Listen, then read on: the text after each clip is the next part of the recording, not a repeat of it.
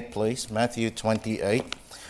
This will be our text for this morning. A very, very familiar verse to all of us.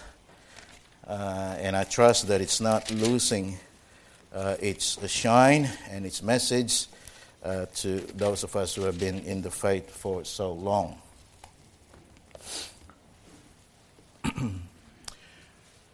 At Zurich, after many disputations between Zwinglius and the Anabaptists, the Senate made an act that if any presume to re-baptize those who were baptized before as infants, they should be drowned. At Vienna, many Anabaptists were tied together in chains that one drew the other after him into the river, where they were all drowned. Vida Supra, page 61. In the year of our Lord, 1539, 2 Anabaptists were burned beyond Southwark, and a little before them 5 Dutch Anabaptists were burned in Smithfield. Fuller Church History. In 1160, a company of Baptists entered Oxford. Henry II ordered them to be branded on the forehead with hot irons, publicly whipped them through the streets of the city, to have their garments cut short at the girdles, and be turned into the open country. The villages were not to afford them any shelter or food, and they perished a lingering death from cold and hunger. Earlier and later, Nonconformity in Oxford, page 12, written by Moore.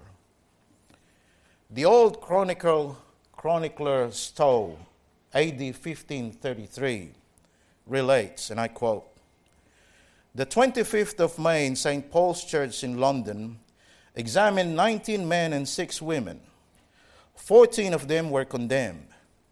A man and a woman were burned at Smithfield. The other 12 of them were sent to towns there to be burned."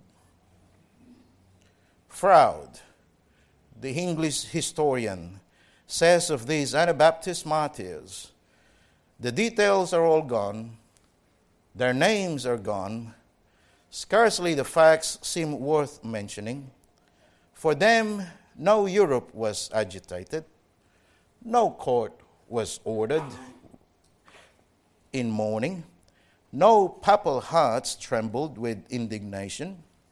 At their death, the world looked on complacent, indifferent, or exulting. Yet here, out of the 25 poor men and women were found 14, who by no terror of stake or torture could be tempted to say they believe what they did not believe. History has for them no word of praise. Yet they, too, were not giving their blood in vain. Their lives might have been as useless as the lives of most of us. In their death, they assisted to pay the purchase of English freedom." End of quote. Cardinal Hosius, a Catholic in 1524, the president of the Council of Trent, says, "Were it not for the Baptists, were it not that the Baptists have been grievously tormented and cut off with a knife during the past 1200 years, they would swarm in greater number than all the reformers." End of quote. The 1200 years were the years preceding the Reformation, in which Rome persecuted Baptists with the most cruel persecutions thinkable. Sir Isaac Newton. "The Baptists are the only body of known Christians that have never symbolized with Rome." Mosheim, a Lutheran, said, "Before the rise of Luther and Calvin, there lay secreted in almost all the countries of Europe persons who adhered tenaciously to the principles of modern Dutch Baptists." Edinburgh, a Presbyterian encyclopedia, records, "It must have already occurred to our readers that the Baptists are the same sect of Christians that were formerly described as Anabaptists. Indeed, this seems to have been their leading principle from the time of Tertullian to the present time." Tertullian was born just 50 years after the Apostle John, after the death of the Apostle John. If you haven't done so, would you turn to Matthew 28 and would you stand with me, please, if you are willing and able.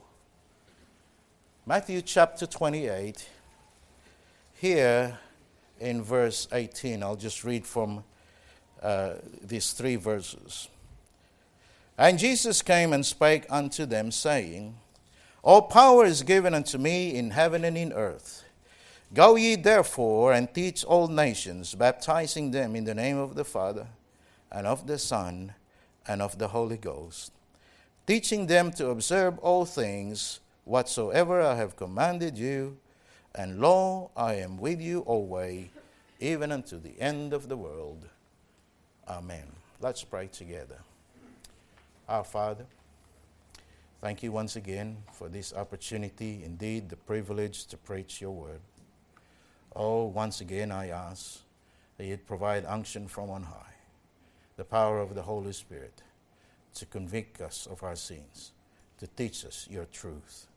Dear God, I pray that as we go through the preaching of your word, Lord, that indeed you'd speak to the hearts of your people. It doesn't matter what I say, but what really matters is what your word says. And so, dear God, I commit this time to you. Meet with us, dear God. And Lord, I pray that your will and way will be accomplished in this place, in this hour. We give you the praise and indeed the thanks. And we ask it in Jesus' name. Amen. Thank you. You may be seated.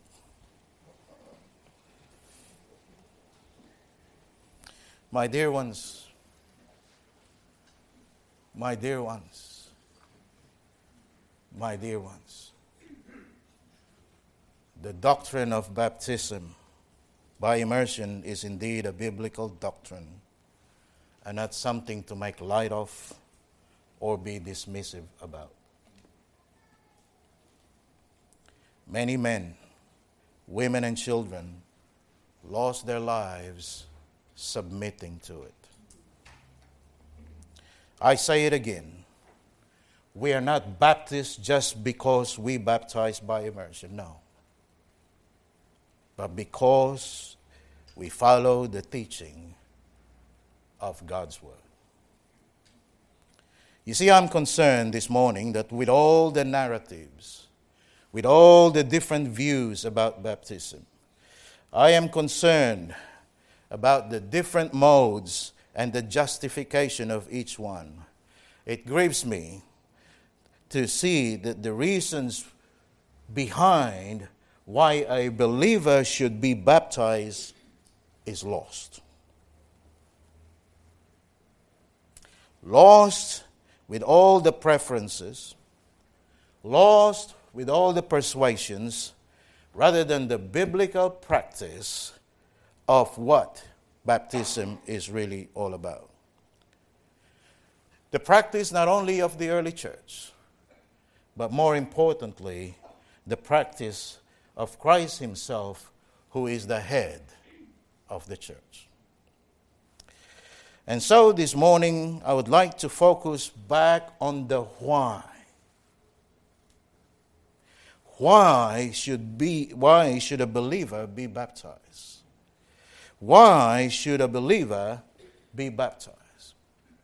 And it is my prayer that by doing so, our opinions, our persuasions about baptism be reconsidered, and that we will all be fully persuaded as to who and what we biblically believe versus what I say or what any other person say for that matter. We already know the Great Commission, and may I say, the Great Promise as well. to go and teach. That means to make disciples of all nations, baptizing them in the name of the Father, of the Son, of the Holy Spirit. That is why we baptize again.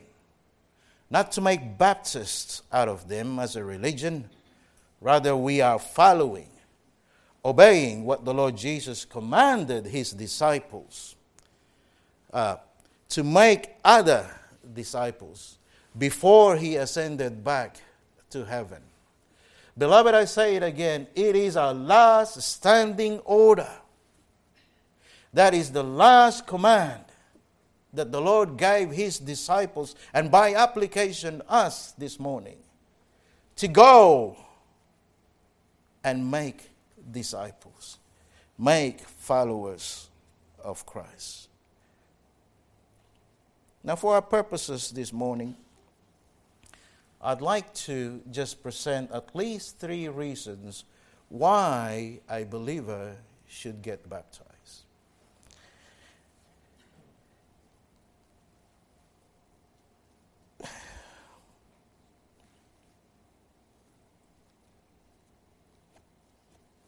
First is the command of Christ. Which one? Which one? Well, the one that we just read as our text. We find the Lord Jesus spoke to His disciples after He laid down His life at the cross for our sins and then rose from the dead. He had fulfilled the Father's will and He accomplished salvation for man. And now He commanded His disciples to proclaim the good news of salvation to every nation on the earth and make disciples, make followers of Christ. Finish the job that He started. We first need to go. Go where? Go to anywhere and everywhere. Maybe across the street, or perhaps across the seas. Second, we baptize those who follow Christ, which we are about to do so shortly. And finally, He tells us to teach new disciples to observe. That means to obey all that He has commanded, and that includes, of course, baptism.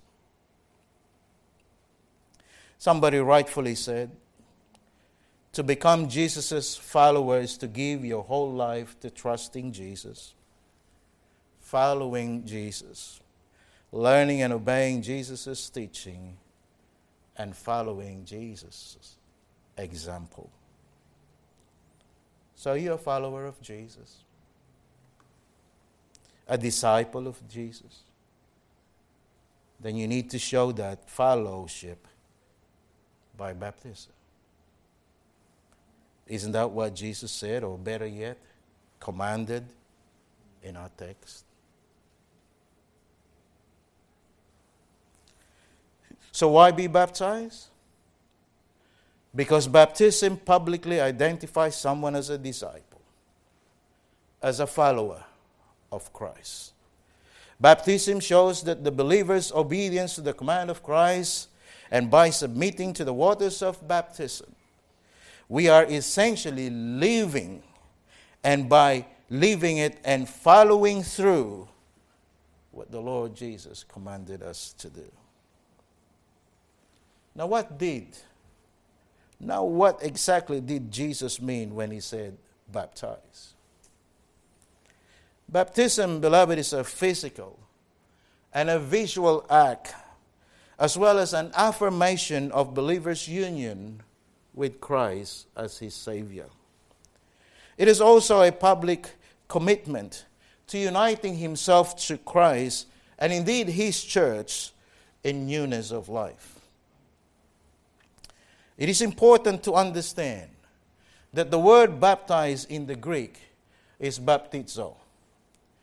It only means one thing, meaning to dip, to plunge, or to immerse something completely into. The examples of baptism in the Bible were done by immersion. In John chapter 3, verse 23. in Acts chapter 8, verses 38 to 39. And immersion is the best imagery of the union of the believer with Christ in standing in his death, in his burial, and indeed his resurrection. You cannot accomplish that imagery in any other mode of baptism.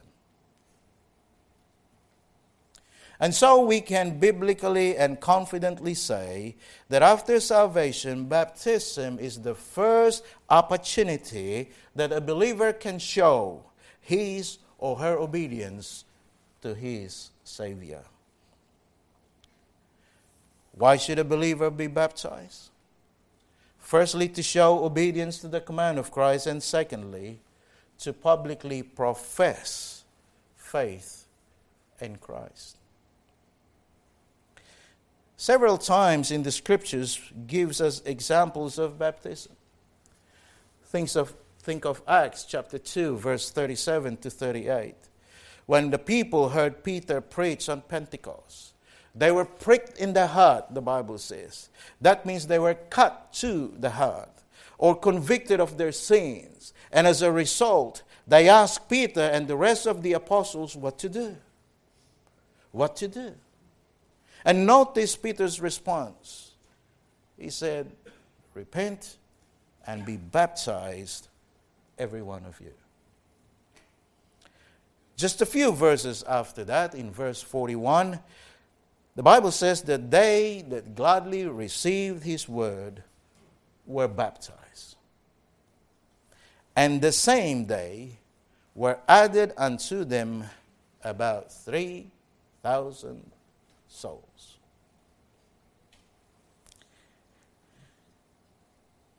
The Ethiopian eunuch in Acts chapter 8. He desired to be baptized, said, here is water. What hinders me to be baptized? Philip said, if thou believest with all thine heart, thou mayest. And he answered and said, I believe that Jesus Christ is the Son of God. And he commanded the chariot to stand still, and they went down both into the water. Very important. Both of them went down into the water. Both Philip and the eunuch, and he baptized him. I ask you this morning,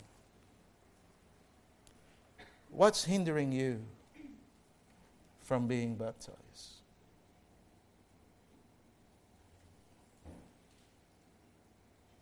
What's really hindering you from being baptized? What is hindering you from being baptized?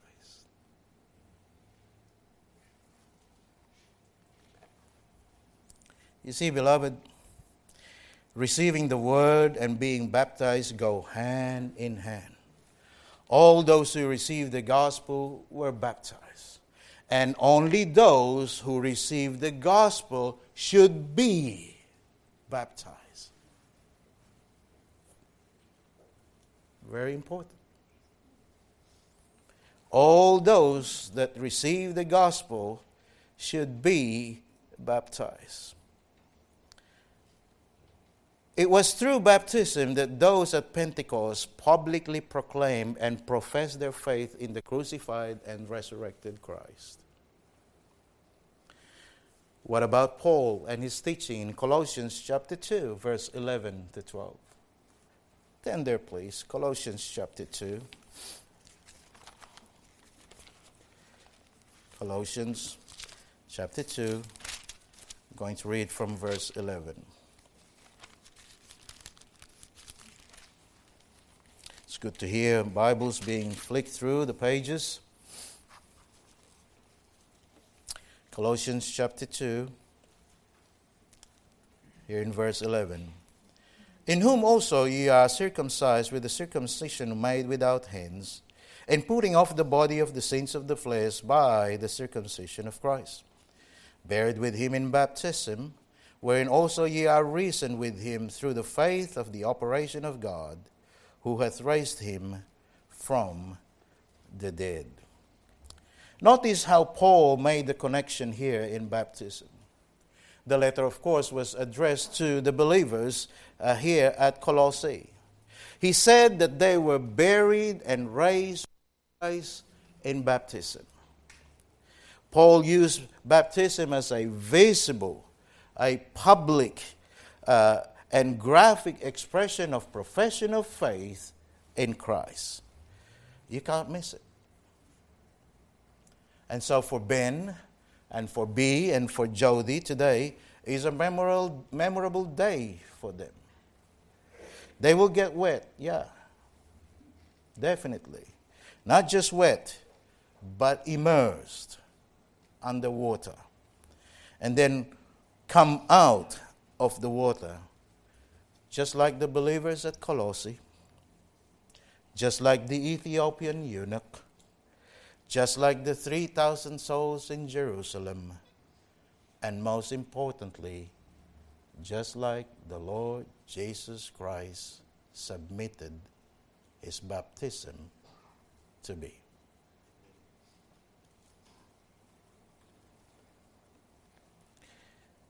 And so should you, if you're a believer in Christ, to openly profess your faith in Christ to the people who cares and pray for you.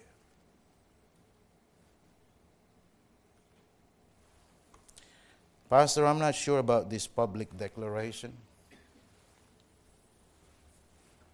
I don't really want to be the center of attention. This public profession of faith in Christ. You see, I'm a very private person. I know I'm saved and that's that. I don't need to be baptized to get to heaven anyway. You're correct. Baptism doesn't take you to heaven. The blood of Jesus does. But let me tell you what baptism will do to you.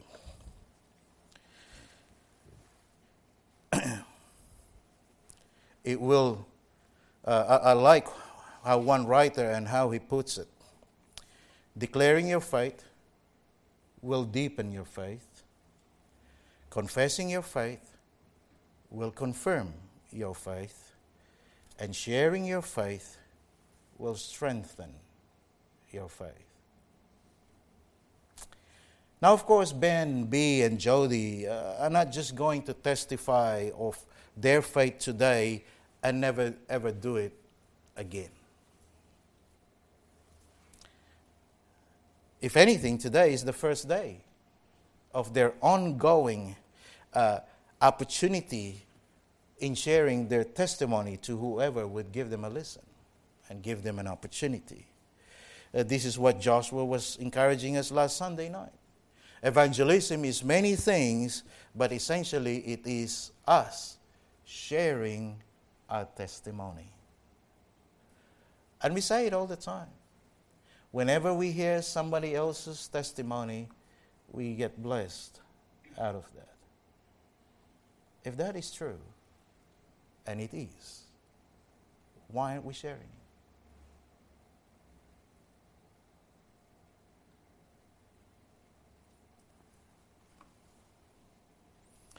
These three, are actually fulfilling what the Lord said in Matthew 10:32. Whosoever therefore shall confess me before men, him will I confess also before my Father which is in heaven. Beloved, sharing our testimony and declaring our faith in Christ should really be part of our daily life whenever we are given the opportunity. Whether in the hospital, in the ambulance like Mark, Benji, and now Brother Eric is doing. We share our testimony. Whether it is walking at your neighborhood, many of you have done that, like the Graces did and are doing. Perhaps while performing charity work, like Joshua does every Wednesday. While in the nursing home, like John Bertram is doing and have been doing. He even wrote a book about his testimony. And if you haven't got a copy of that book, go ask him for a copy. And by the way, I'll get some good news to share with you, if I may, Brother John. This little book of his is going global. Amazon just approved it. Amazon just accepted the book. And Amazon will make it accessible to the 71 billion people in the planet Earth today. Yeah. A little book. While our brother is bound on his wheelchair, God saw it fit that this testimony would go beyond the confines of the wheelchair. Isn't God good? Testimony. What a powerful thing. For the good and indeed for the bad as well. So make it good.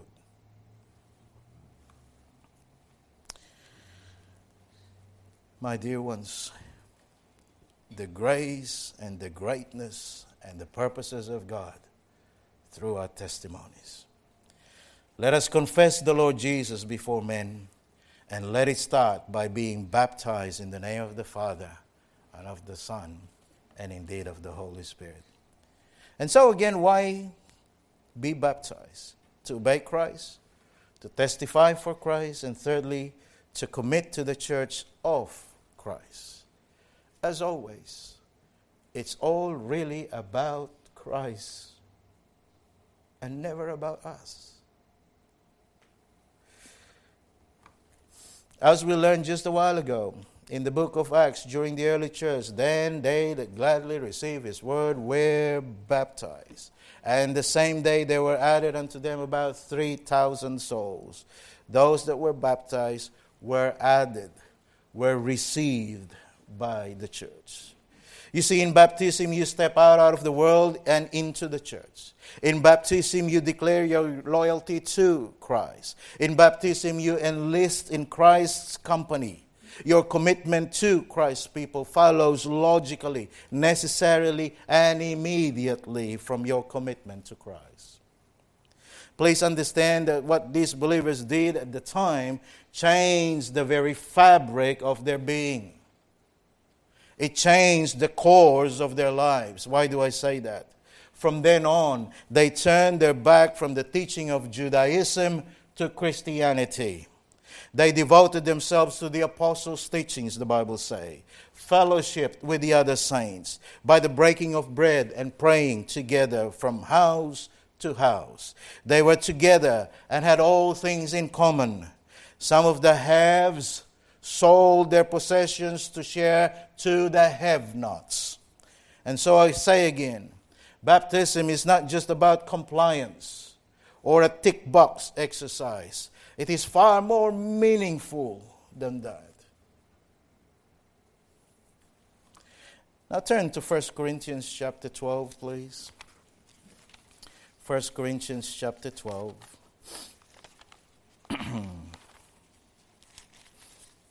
Here in verse 12 to 13, 1 Corinthians chapter 12. Now, of course, we know the context here. It's in regards to the church and the spiritual gifts. 1 Corinthians chapter 12, verse 12. For as the body is one and hath many members, and all the members of that one body, being many, are one body, so also is Christ. For by one Spirit are we all baptized into one body, whether we be Jews or Gentiles, whether we be bond or free, and have been all made to drink into one Spirit. Here we see that the baptism commits a Christian to the church, the body of Christ, where many are members, and the metaphor that was used here by Paul was, of course, the human body. The ears, the eyes, the nose, the mouth, the eyes, and so forth and so on. It's a shame that in our modern, sophisticated Melbourne society and that independent living, we have lost the essence of interdependence amongst each other. It was so different back in the early church.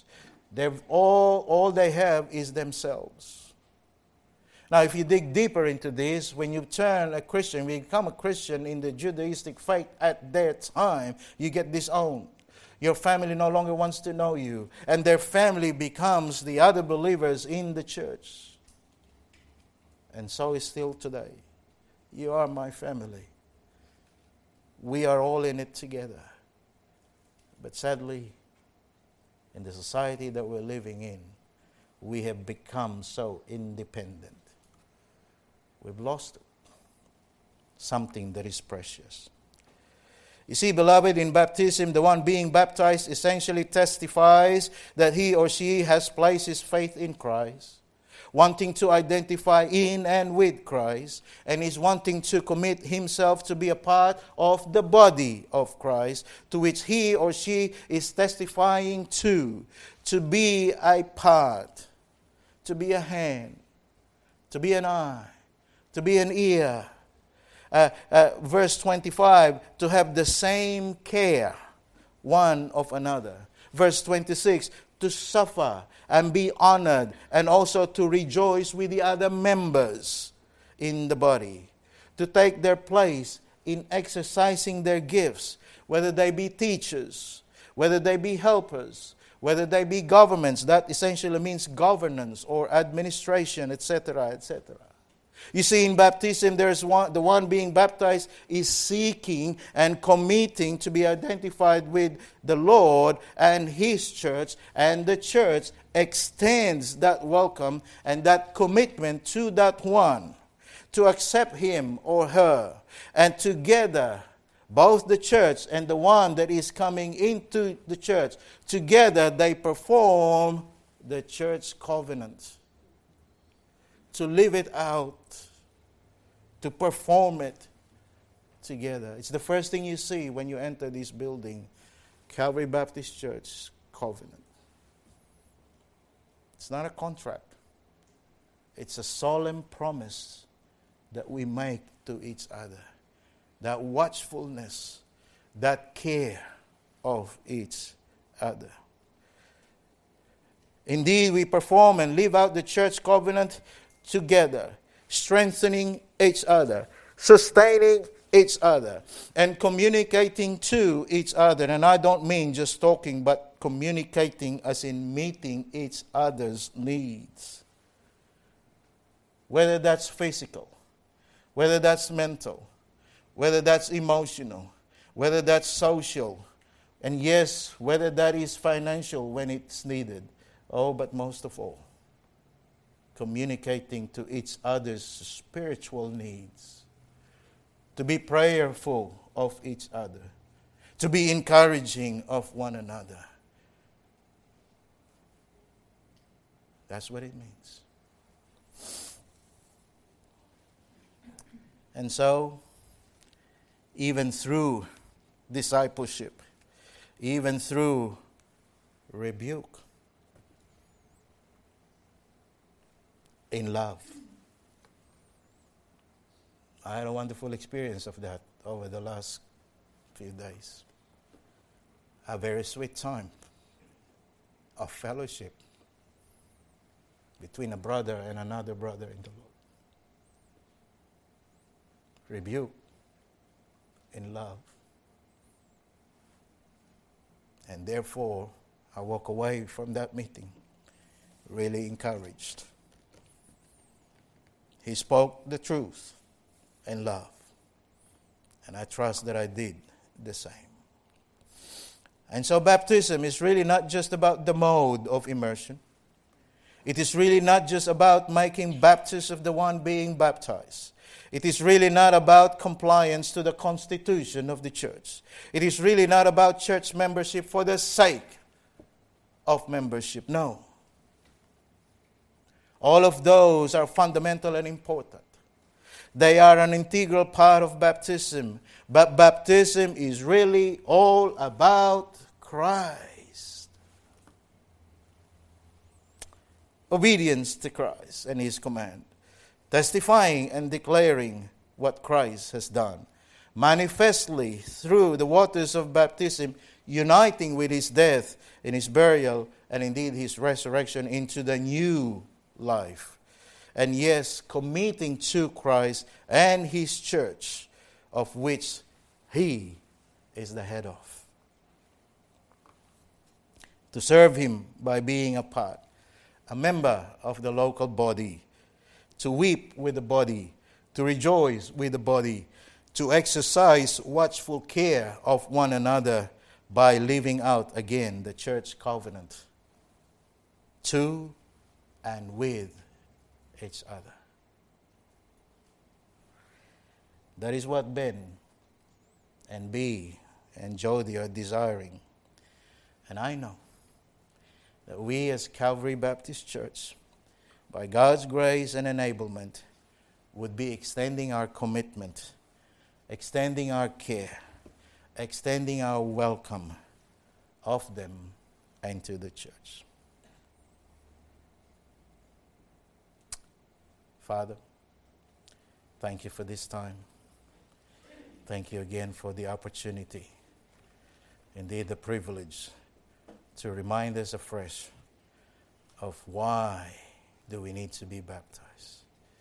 Father, we're contending with all the narratives and the different persuasions about baptism. May we not lose sight of the fact of the why. And may we be refreshed anew that we do what we do all because of our Lord and Savior Jesus Christ, for his honor and indeed for his glory alone. As we now prepare